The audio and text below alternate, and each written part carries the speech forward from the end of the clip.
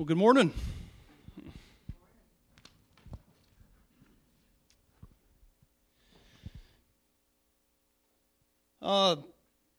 So today we're going to be talking about God's love. Henry picked this topic for me to share, in more specifically, activating God's love in our daily lives. So before I start, I'll just kind of hit 4 points that we're going to really talk about as we go. So number one, we're going to start by talking about God's love and just going over an understanding of that. Then we'll talk about what became from God's love, what that did for us. Then we'll begin to talk about making the choice to return that love to God and begin a relationship. And then we'll end with how do we activate God's love. So let's go ahead and open in prayer. Father God, I just thank you for this day. I thank you for this morning. I thank you for being with me as I prepared this and revealing so many things to me that I just didn't even realize that I didn't know before. I thank you. I ask that you bless this time. I ask that you bless these words and let these be your words. In Jesus' name I pray. Amen.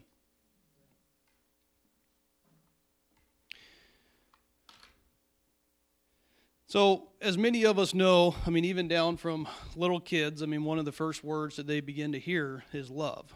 Love is nothing new to any of us. We hear love, we talk about love. Love is used daily in probably all of our lives in some fashion or another. Love is used to describe how we feel about a certain person, place, or a thing most of the time. Some examples of this would be, so-and-so is my best friend, and I just love them. Or another one would be, Hawaii is the best place to go on vacation. I just love going there. Or even one, Lisa might think this one, I love going halibut fishing. It's just the best time. These are all very practical ways that we would use or hear the word love. In most circumstances that we interact with the word love, it comes with conditional standards. In the first example, the person that loves their best friend, they love their best friend until their friend starts gossiping and telling lies about them, tearing down their reputation and hurting them. At such point, the love that they had for their friend is probably going to change in some regard. It's going to be a struggle for it not. One might say that love for that friend is conditional upon them being a good friend back. If I say I love going to Hawaii for vacation, which I do, it's great. But what if the weather patterns change and it rains every single day that I'm there and it's just a terrible time? My love for Hawaii for vacationing is very conditional upon it being sunny and 75 every day. That's why I love going there. If Lisa loves halibut fishing, but suddenly she develops this severe motion sickness and pukes the entire time she's on the water and never catches any fish, it's probably going to change. Her love for fishing is conditional upon having a good time. So a lot of the interactions that we have with love, a lot of the ways that we see and use the word love is conditional. There is surrounded by, certain things that we love for a certain amount of time for specific reasons. There's a difference. God loves much differently than this. God's love is unconditional, and I am so thankful that it is. God's love is unchanging. It's absolute. There is no requirements, and there is no limitations. God is not waiting to love a future version of us. He's not loving a potential version of us. What could Josh be if he cleans up his act a little more and works a little harder on acting out his faith? And, maybe I wish he didn't say that cuss word last week. And he's not loving a future version of us. His love is without requirements. There is no limitations. God's love is is for everybody. God has complete and absolute love for every person in whatever circumstance we're in. God meets us right where we are. It doesn't matter if we're in the middle of trials and tribulations, if we're going through a tough time, if we're surrounded by bad situations, if we're called up in a life full of sin and addiction, even if we're sitting in a prison cell, if we're laying on our deathbed after a life filled of wicked ways, it does not matter. The love that God has for you is without any requirements and is unchanging based on our circumstances. To look at an example of this, we can look at the story of Saul in Acts 9. Saul did approve the stoning of Stephen. Stephen was a follower of Jesus. Starting in verse 1, it says, "Meanwhile, Saul was still breathing out murderous threats against the Lord's disciples. He went to the high priest and asked him for letters to the synagogues in Damascus, so that if he found any who had belonged to the way," which is followers of Jesus, "whether it be man or woman, he might take them prisoners of Jerusalem." One might say that Saul was living a pretty counteractive life to what Jesus would want. He made this, his whole mission was to go out and persecute Christians. Anybody that belonged to the way, anybody that was a follower of Jesus, he was after them. That's what he woke up thinking about. That's what he went to bed thinking about. That's what his goal was to persecute Christians. Saul was not in a great place by any standards.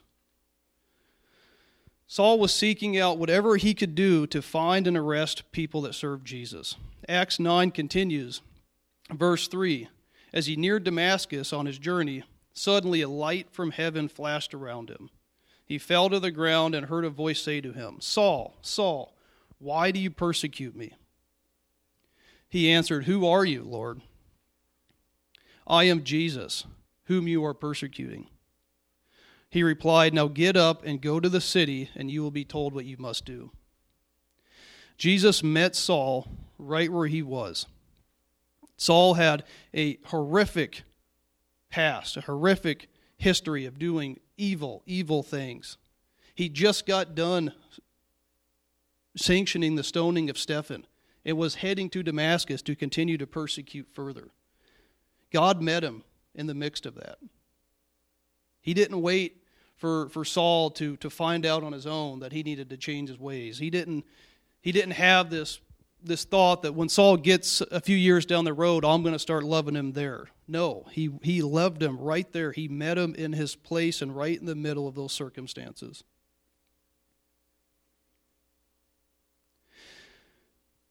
Surely God didn't love what Saul had done. He didn't love Saul's actions or his past, but God most certainly did love Saul. So how do we know this to be true? How do we know God loves us? We see right here in Scripture, if we look at 1 John chapter 4, verse 9. "This is how God showed his love among us. He sent his one and only Son into the world that we might live through him. This is love. Not that we loved God, but that he loved us and sent his Son as an atoning sacrifice for our sins." God doesn't love us because we have shown love to God. We even have the ability to love at all. It's because God has first loved us.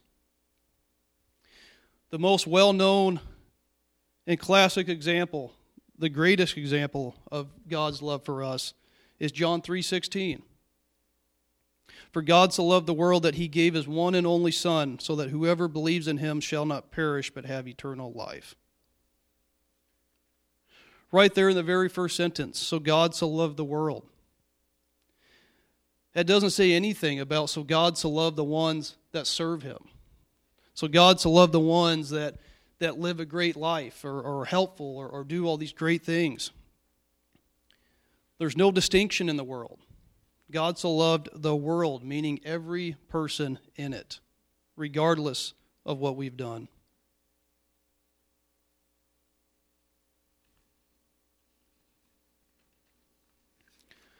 Another example of God's love we can see is in John chapter 15, verse 13. It says, "Greater love has no one than this, than to lay down one's life for his friends." That's exactly what Jesus did for us. Jesus laid down his life for each and every one of us. Let's turn to Romans chapter 5, verse 8.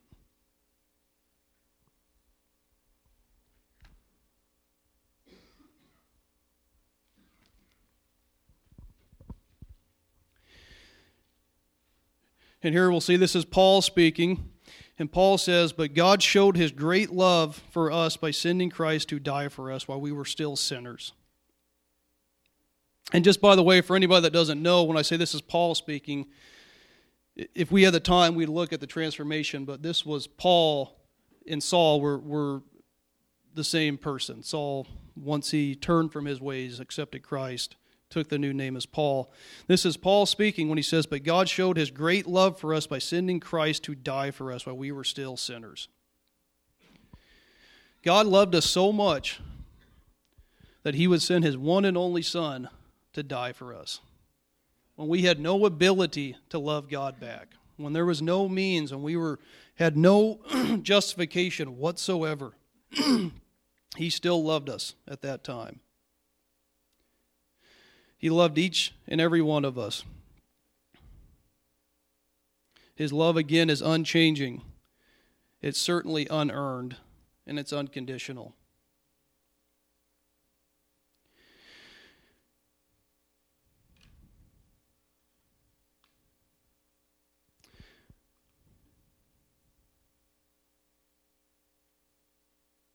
We don't have to clean ourselves up to become a better version before we start accepting that love that's freely given to us. In John 14:15, there's a verse, verse 15 says, "God says, if you love me, obey me." This is a very powerful verse, but I found that this could also be a confusing verse. It's so simple, and it's so short, and it's so to the point, but it can still be very confusing in the fact that this is an easy one to get hung up on. God says, if you love me, obey me. A lot of times, we will see that we will start to begin to accept that love of God, and we'll realize that we still have this sin in our life, or we still have these addictions in our life, and we're still stirred up by these unholy things that are around us, and we start thinking that we're not living up to that verse. We start thinking that we're not truly obeying God, and therefore we're not loving God, like the verse says. If you love me, you will obey me. If we start realizing we're not obeying God, we're not loving God, and then we start to think, if I'm not loving God, how could he ever love me? This is a deceiving lie. And it's a major, major trap. If we continue to look at that further, the next thing that happens is when people get into that trap, the natural thing to do is they pull back from God. They distance themselves from God. And we start stepping back from our relationship, and we try to clean ourselves up. We try to remove that sin from our lives. We try to remove those addictions from our lives. We try to clean up all those bad and unholy things, and we think if we put some more time in the past that our past won't matter as much. We think if we can get better at serving God, well, then we can start loving God again like he's called us to do. This is Satan deceiving us into thinking that we have to do this, and it separates us from God's love. He gets in there just like a little bit of dirt in a crack, and it just gets further, and the gap gets further and further and further. Start thinking you're not good enough. The ironic thing is it's through God's love and forgiveness that we can begin to clean up our lives. If we distance ourselves from that love, we attempt to do it on our own, and it goes nowhere. That journey will continue for years and years and years with no progress. And before you know it, you've wasted your whole life trying to get something that you've already had with no requirements.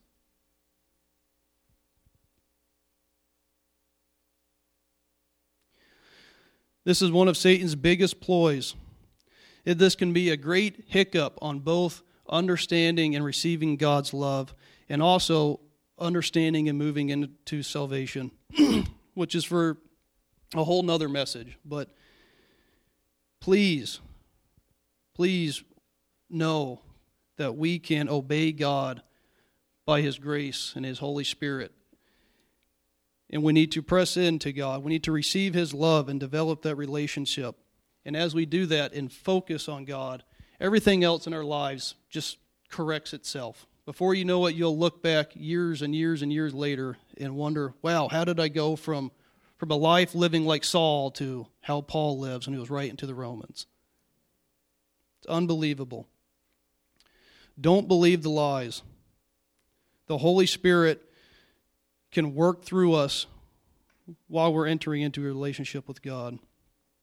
There is nothing at all that can separate us from the Father's love.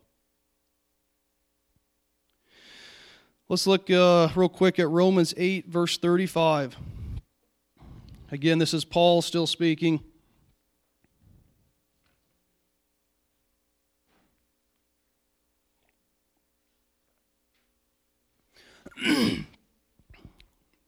It says, "Who shall separate us from the love of Christ?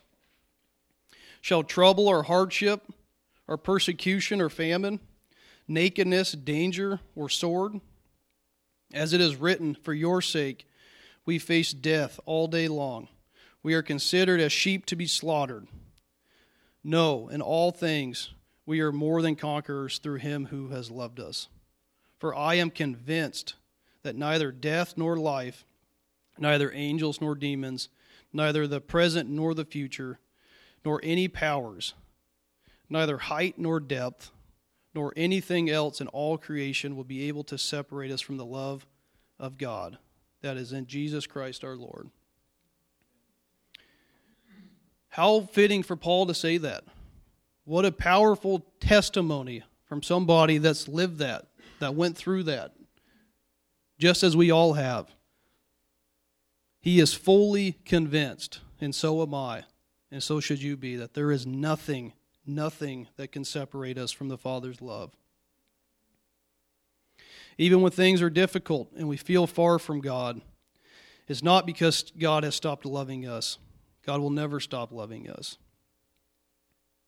By ourselves, we will never be able to remove sin from our lives. Only Jesus can remove sin from our lives. We will never be able to walk in perfect obedience to God.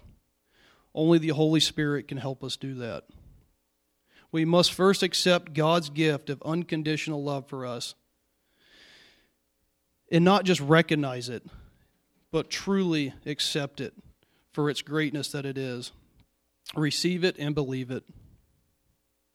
Believing it, that it is truly unconditional of our sin, we can begin to love God back. We can love because He first has loved us, as said in 1 John 4:19. We begin to have a relationship with God. And as we are filled with God's love and we're returning the affection and our love to God, building a relationship, we inherently start obeying God more and more and more. We are loved by God unconditionally. But what's the next step? Just as we mentioned, we were going to look at activating God's love. We already have seen that there's nothing we can do to get away from God's love. Even if we don't want God's love, it's still there. He's still giving it. You cannot get away from it. But there's still a sin. And sin cannot separate us from God's love. But it can be in the middle of us having a relationship with God. If we look at Isaiah 59, verse 2, It says, "But your iniquities have made a separation between you and God." This would be to anyone that's not saved. God's love is for everyone, saved and unsaved, but there still are iniquities, and our sin is getting in the middle of us having a relationship with God. God already loves us just as we are, but He also loves us enough not to let us stay as we are. He loves us and He wants good for us. He wants blessings for us. He wants a relationship with us. God sent Jesus to die for our sins so that this would be possible, like we read earlier in John 3:16. When you receive God's forgiveness and accept God's gift as your Lord and Savior and enter into salvation, you can begin to build that relationship with God. God does this for each and every one of us. Once we choose salvation, once we choose to begin that relationship with God, now we both know of God's love for us. But God says it goes a step further. Once we enter into salvation, we get the Holy Spirit. And the Holy Spirit pours His love into our heart. And there's a big difference there. Before, when we were unsaved, we were convinced in our mind of God's love. And we knew of God's love. But we didn't feel it in our heart like when the Holy Spirit dwells in us. That is a real emotion feeling. You feel loved. You know that you're loved. You believe that you're loved. And now you feel the Father's love.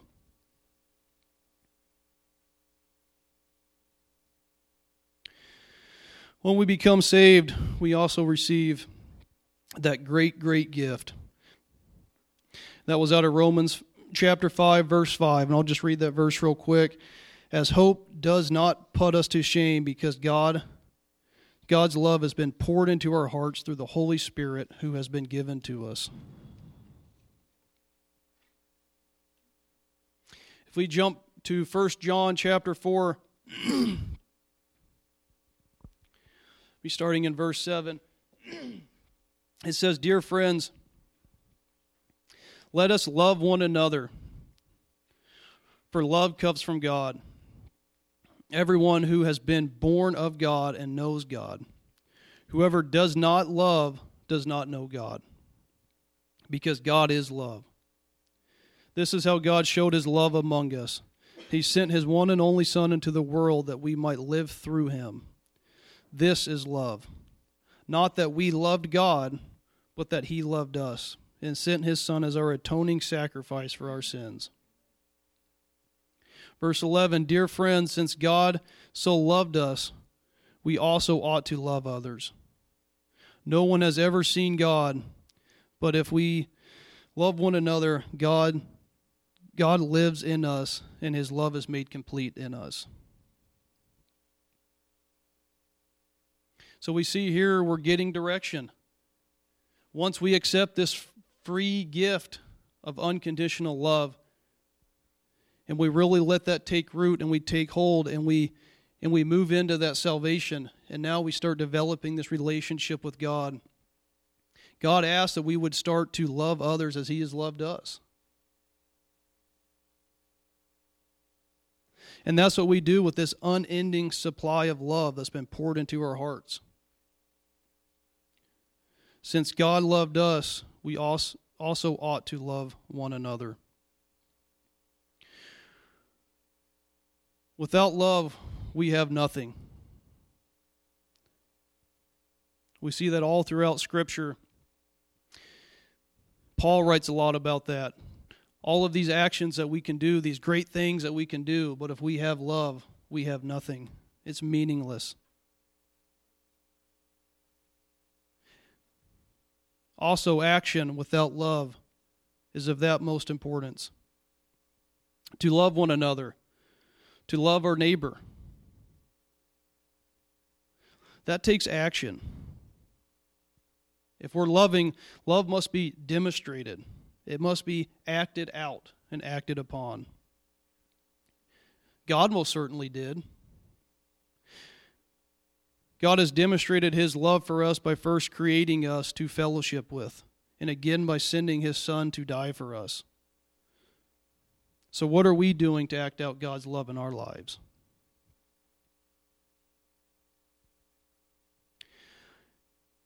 We can just receive God's love and let that be it. And I don't want to diminish that, but an example of that is we might be on one side of the Kenai River, and we're over there and we're unsaved. And God loves us over there. He truly loves us. God sent Jesus Christ to die for our sins, to make a way for us to come across the river. He built a bridge and gave us a choice to walk across it.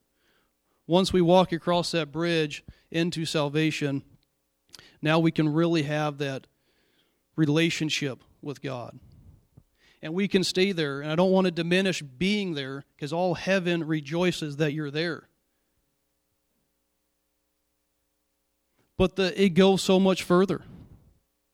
We see, Henry would know this with all his trips to Anchorage, that road construction in the Portage area. That's been going on forever and ever and ever. The bridges that they're rebuilding. When Pastor Henry's driving from Anchorage back to the Kenai Peninsula, it's like you're crossing the bridge once you cross into salvation. And during road construction, we always see those people, the flaggers, holding the signs, go slow, stop. It's like we get to the other side of salvation and we're holding the sign that says, I made it. That's great. All heaven rejoices that you did. That's what God wants for all humanity. But if you just look down the road, it doesn't stop there at the end of the bridge. You got the whole Kenai Peninsula and all its beauty of all the places you can go. It's great that we made it. God wants us to make it, but God also wants more for us as well. He wants us to activate our love. He wants us to share His love through us. And we're called to love our neighbors as God has loved us.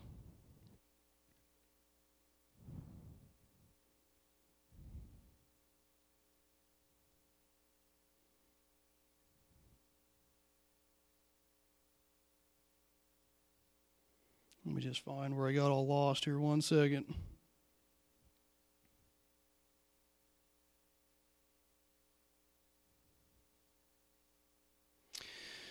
Real quickly, just looking back at the example with Saul.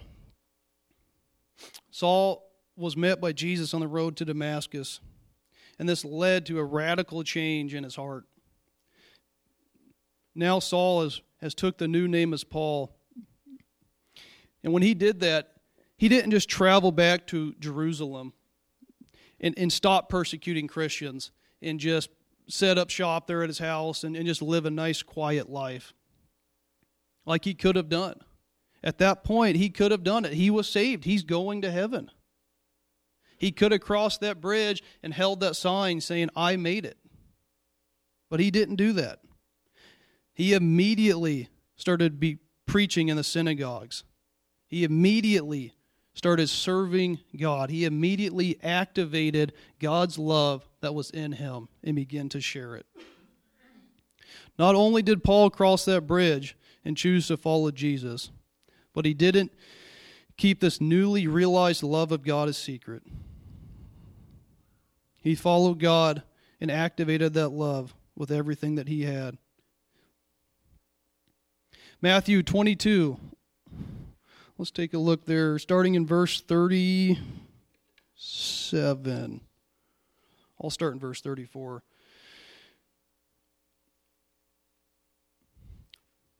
This is a story of Jesus being asked a series of questions.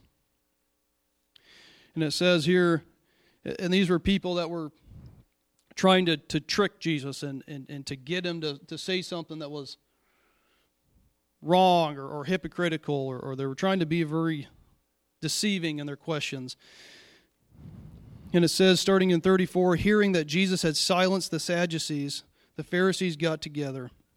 One of them, an expert in the law, as meaning an expert in the Jewish law. All the laws, all the thou shalls and thou shalt nots. This guy knew them all. He was an expert in the law. He tested Jesus with this question. He said, "Teacher, which is the greatest commandment in the law?" And they're all, and I can just envision them, they're all just right there, just anxious, twiddling their fingers, just waiting for Jesus to give a bad answer or something that contradicts what he said previously. And Jesus replies, "Love the Lord your God with all your heart, with all your soul, and with all your mind. This is the first and greatest commandment." Verse 39, "And the second is like it, love your neighbor as yourself." All the law and the prophets hang on these two commandments. Meaning that this is everything, that love is everything. From the very beginning of our creation, God created us out of love. God sent Jesus to die for us out of love. That's all he desires for us, is a lifetime of fellowship and love. The greatest commandment is love the Lord with all your heart, soul, and mind. And the second is to love your neighbor. So we've realized that God truly does love us, even when we were sinners. Even choosing to follow Jesus, accepting him as our Savior. We've received the Holy Spirit, and we've been filled with God's love. So the question is now we just tell all our neighbors about it, or what's next? Let's look at love as an action. And here's an example. If I say that I love hockey, I love the sport of hockey, just love it, but I've never been on a hockey team before, if I've never just played for fun, I've actually never skated before, never even put on a pair of skates, I've never held a hockey stick before, I've never done anything remotely associated to hockey, but I declare that I love hockey more than any other sport out there.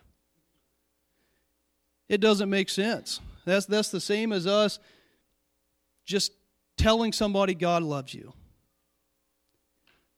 That's great, but if our actions, if we don't activate that love and demonstrate that love like God has, it doesn't hold the weight. Love your neighbor as yourself. There's some people, like myself at one time, thought, well, there's an easy way to get out of that, especially being out here in Nikiski. I'll just go out, I'll buy 40 acres, and I ain't got no neighbors, ain't got to love nobody. I ain't nobody to see. Check the box. We're not the only ones that think like that. And this has came up before.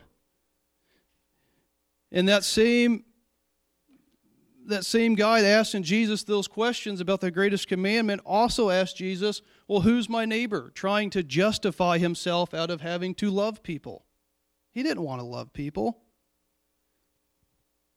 And Jesus tells us exactly who our neighbor is. If we look at Luke in chapter 10, another well-known parable of the Good Samaritan, where Jesus is asked this question. On one occasion, the same expert stood to test Jesus. And he asked, what must I do to inherit eternal life? It is written in the law, he replied. How do you read it? He answered, love the Lord God with all your heart, all your soul, and all your strength, and with all your mind. And love your neighbor as yourself. You answered correctly, said Jesus. Do this and you will live. But he wanted to justify himself. This is the expert in the law, wanted to justify himself. So he asked Jesus, well, who is my neighbor? And Jesus replied, a man was going down from Jerusalem to Jericho when he was attacked by robbers. They stripped him of his clothes, beat him, and went away, leaving him half dead. A priest happened to be going down the same road, and when he saw the man, he passed by on the other side.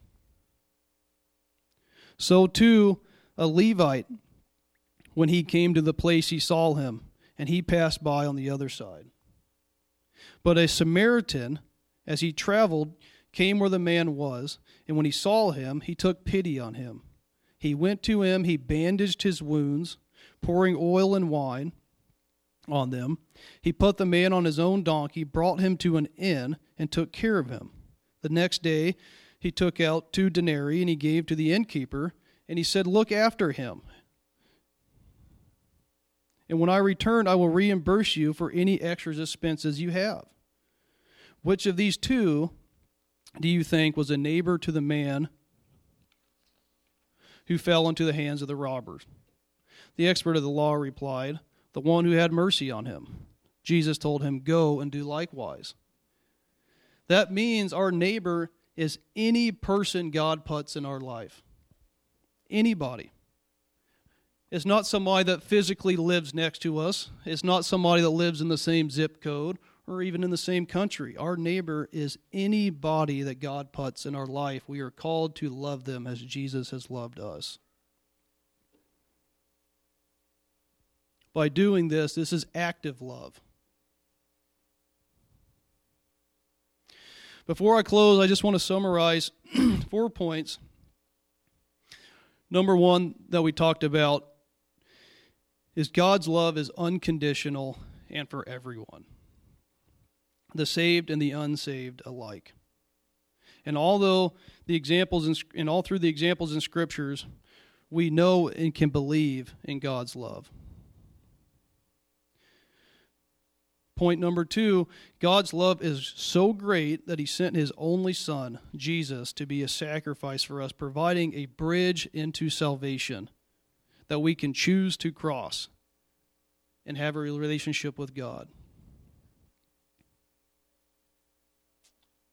Now that we've chosen to cross that bridge and enter into salvation, there is this continual outpouring of God's love into our hearts through the Holy Spirit. We've seen that in Romans 5:5. Before salvation, we can know that God loves us. We can know that in our mind, and we can understand that in our mind and see that God loves us. But not until we come into salvation that we can feel the overflowing amount of God's love in our heart that's dwelling within us. Now that we have God's love living within us, we can activate it by using it as we're called to do. Because regardless of our action or lack of action after salvation, we've still received the Holy Spirit. And we're still received the pouring in of God's love. But don't we want to take it a step further and do something with it? When I was preparing this, a good example came to my mind.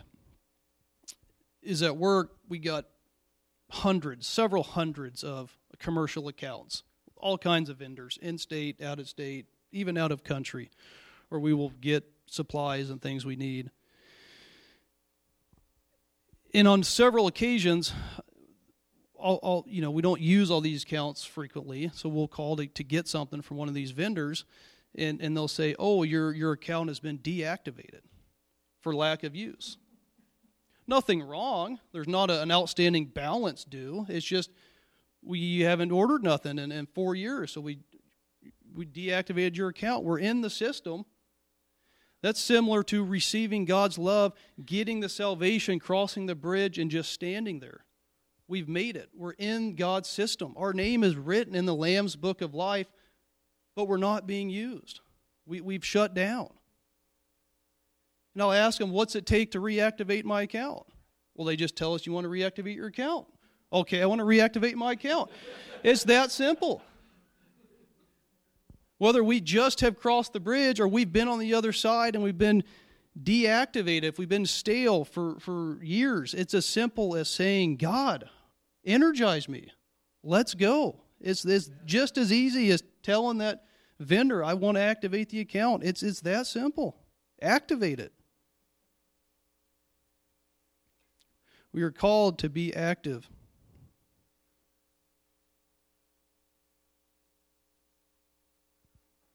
By loving God with all our hearts and our minds,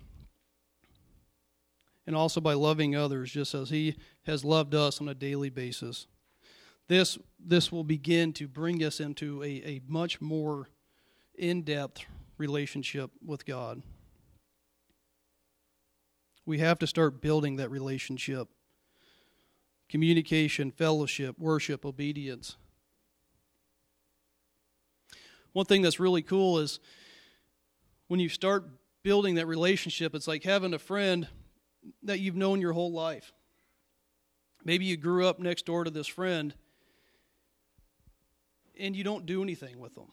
You've never played with the friend as a kid. You never went to school with the friend. You never have had any experiences or traveled or road trips. You've never done nothing. And you hardly ever see them. And you get there when you're 75 years old and you're trying to have conversation with this great friend that you've had for 75 years, and you quickly run out of things to talk about. There's not much there. Our same is with the relationship with Jesus. We have a relationship with Jesus.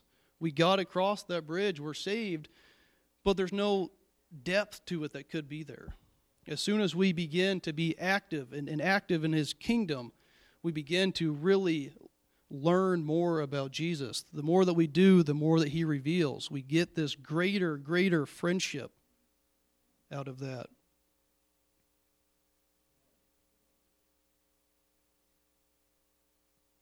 We can begin to do this with our neighbors, our friends, caring about them, being active in our love for Jesus. As Jesus' love pours in, we pour it out in the form of just caring. As Jesus cares for us, praying for them, as Jesus intercedes for us daily out of love. Helping them, blessing them with the gifts that we have been blessed with. Sharing the gospel, fellowshipping, teaching.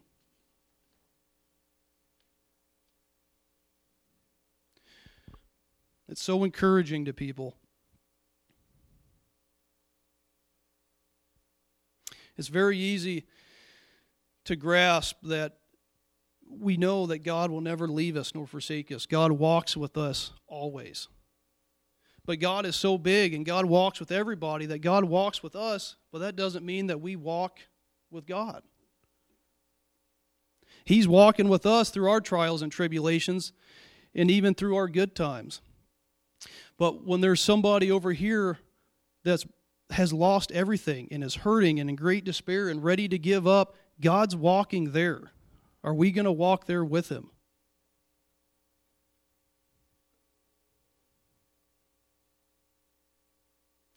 You know, a lot of times I just feel like in God's humor, He's just cheering for us and daring us. And so many times with the kids, you get all four of the kids and they're always daring each other to do something. A lot of times it's for great fun. You know, we'll be out on the water trampoline and the first kid will jump in the lake freezing cold for the first time and having a great time. And he's trying to get the other kid to jump, to move, to do anything. And he just says, I dare you to jump. God's daring us. He's just saying, I dare you to move. And because He knows it will be better and more fulfilling than we can ever imagine. To act. Activating love. To close, there's one story that came to mind that I looked and looked for it, couldn't find it. I wish I could remember it better in detail, but years ago I heard this story, and it's a fitting, encouraging story because as we're fired up and we're doing this and we're acting in love and activating God's love and we're going out to witness and share and do all these things, with that can come discouragement. And there was this story of this guy that was a believer, and he was working in this big office building, and his boss was an atheist.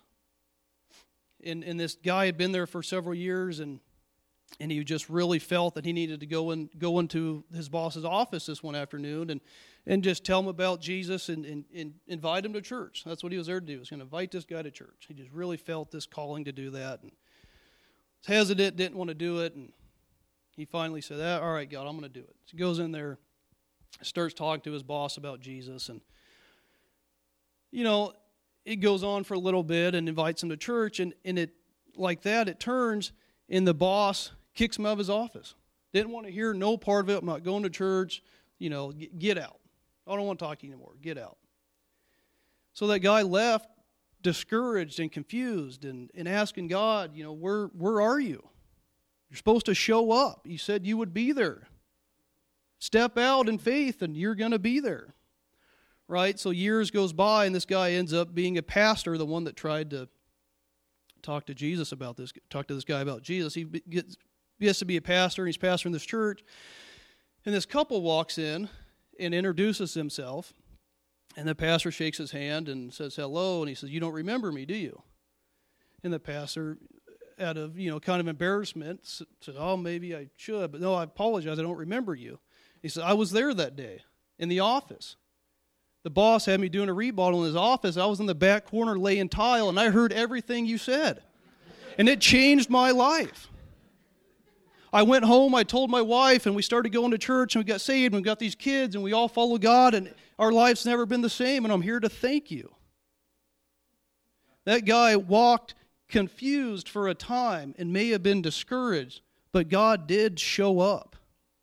Just not maybe how he thought he would, but he will always show up.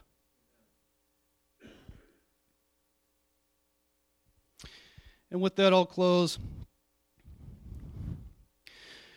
God, we thank you for this day. We thank you for your great love, your unconditional love. That is without any requirements. And that is without limitations. We thank you for your salvation and making a way for us to come out of that pit of despair and come into true freedom and truly be redeemed. And God, I just ask that you would just stir us up and activate us today. Whether we just crossed that bridge into salvation or we've been there and we've been deactivated for some time, we ask that you just activate us, fire us up today. Help us, give us the courage to step out and be active in our relationship with you and with others. We love you and we thank you. In your name we pray. Amen.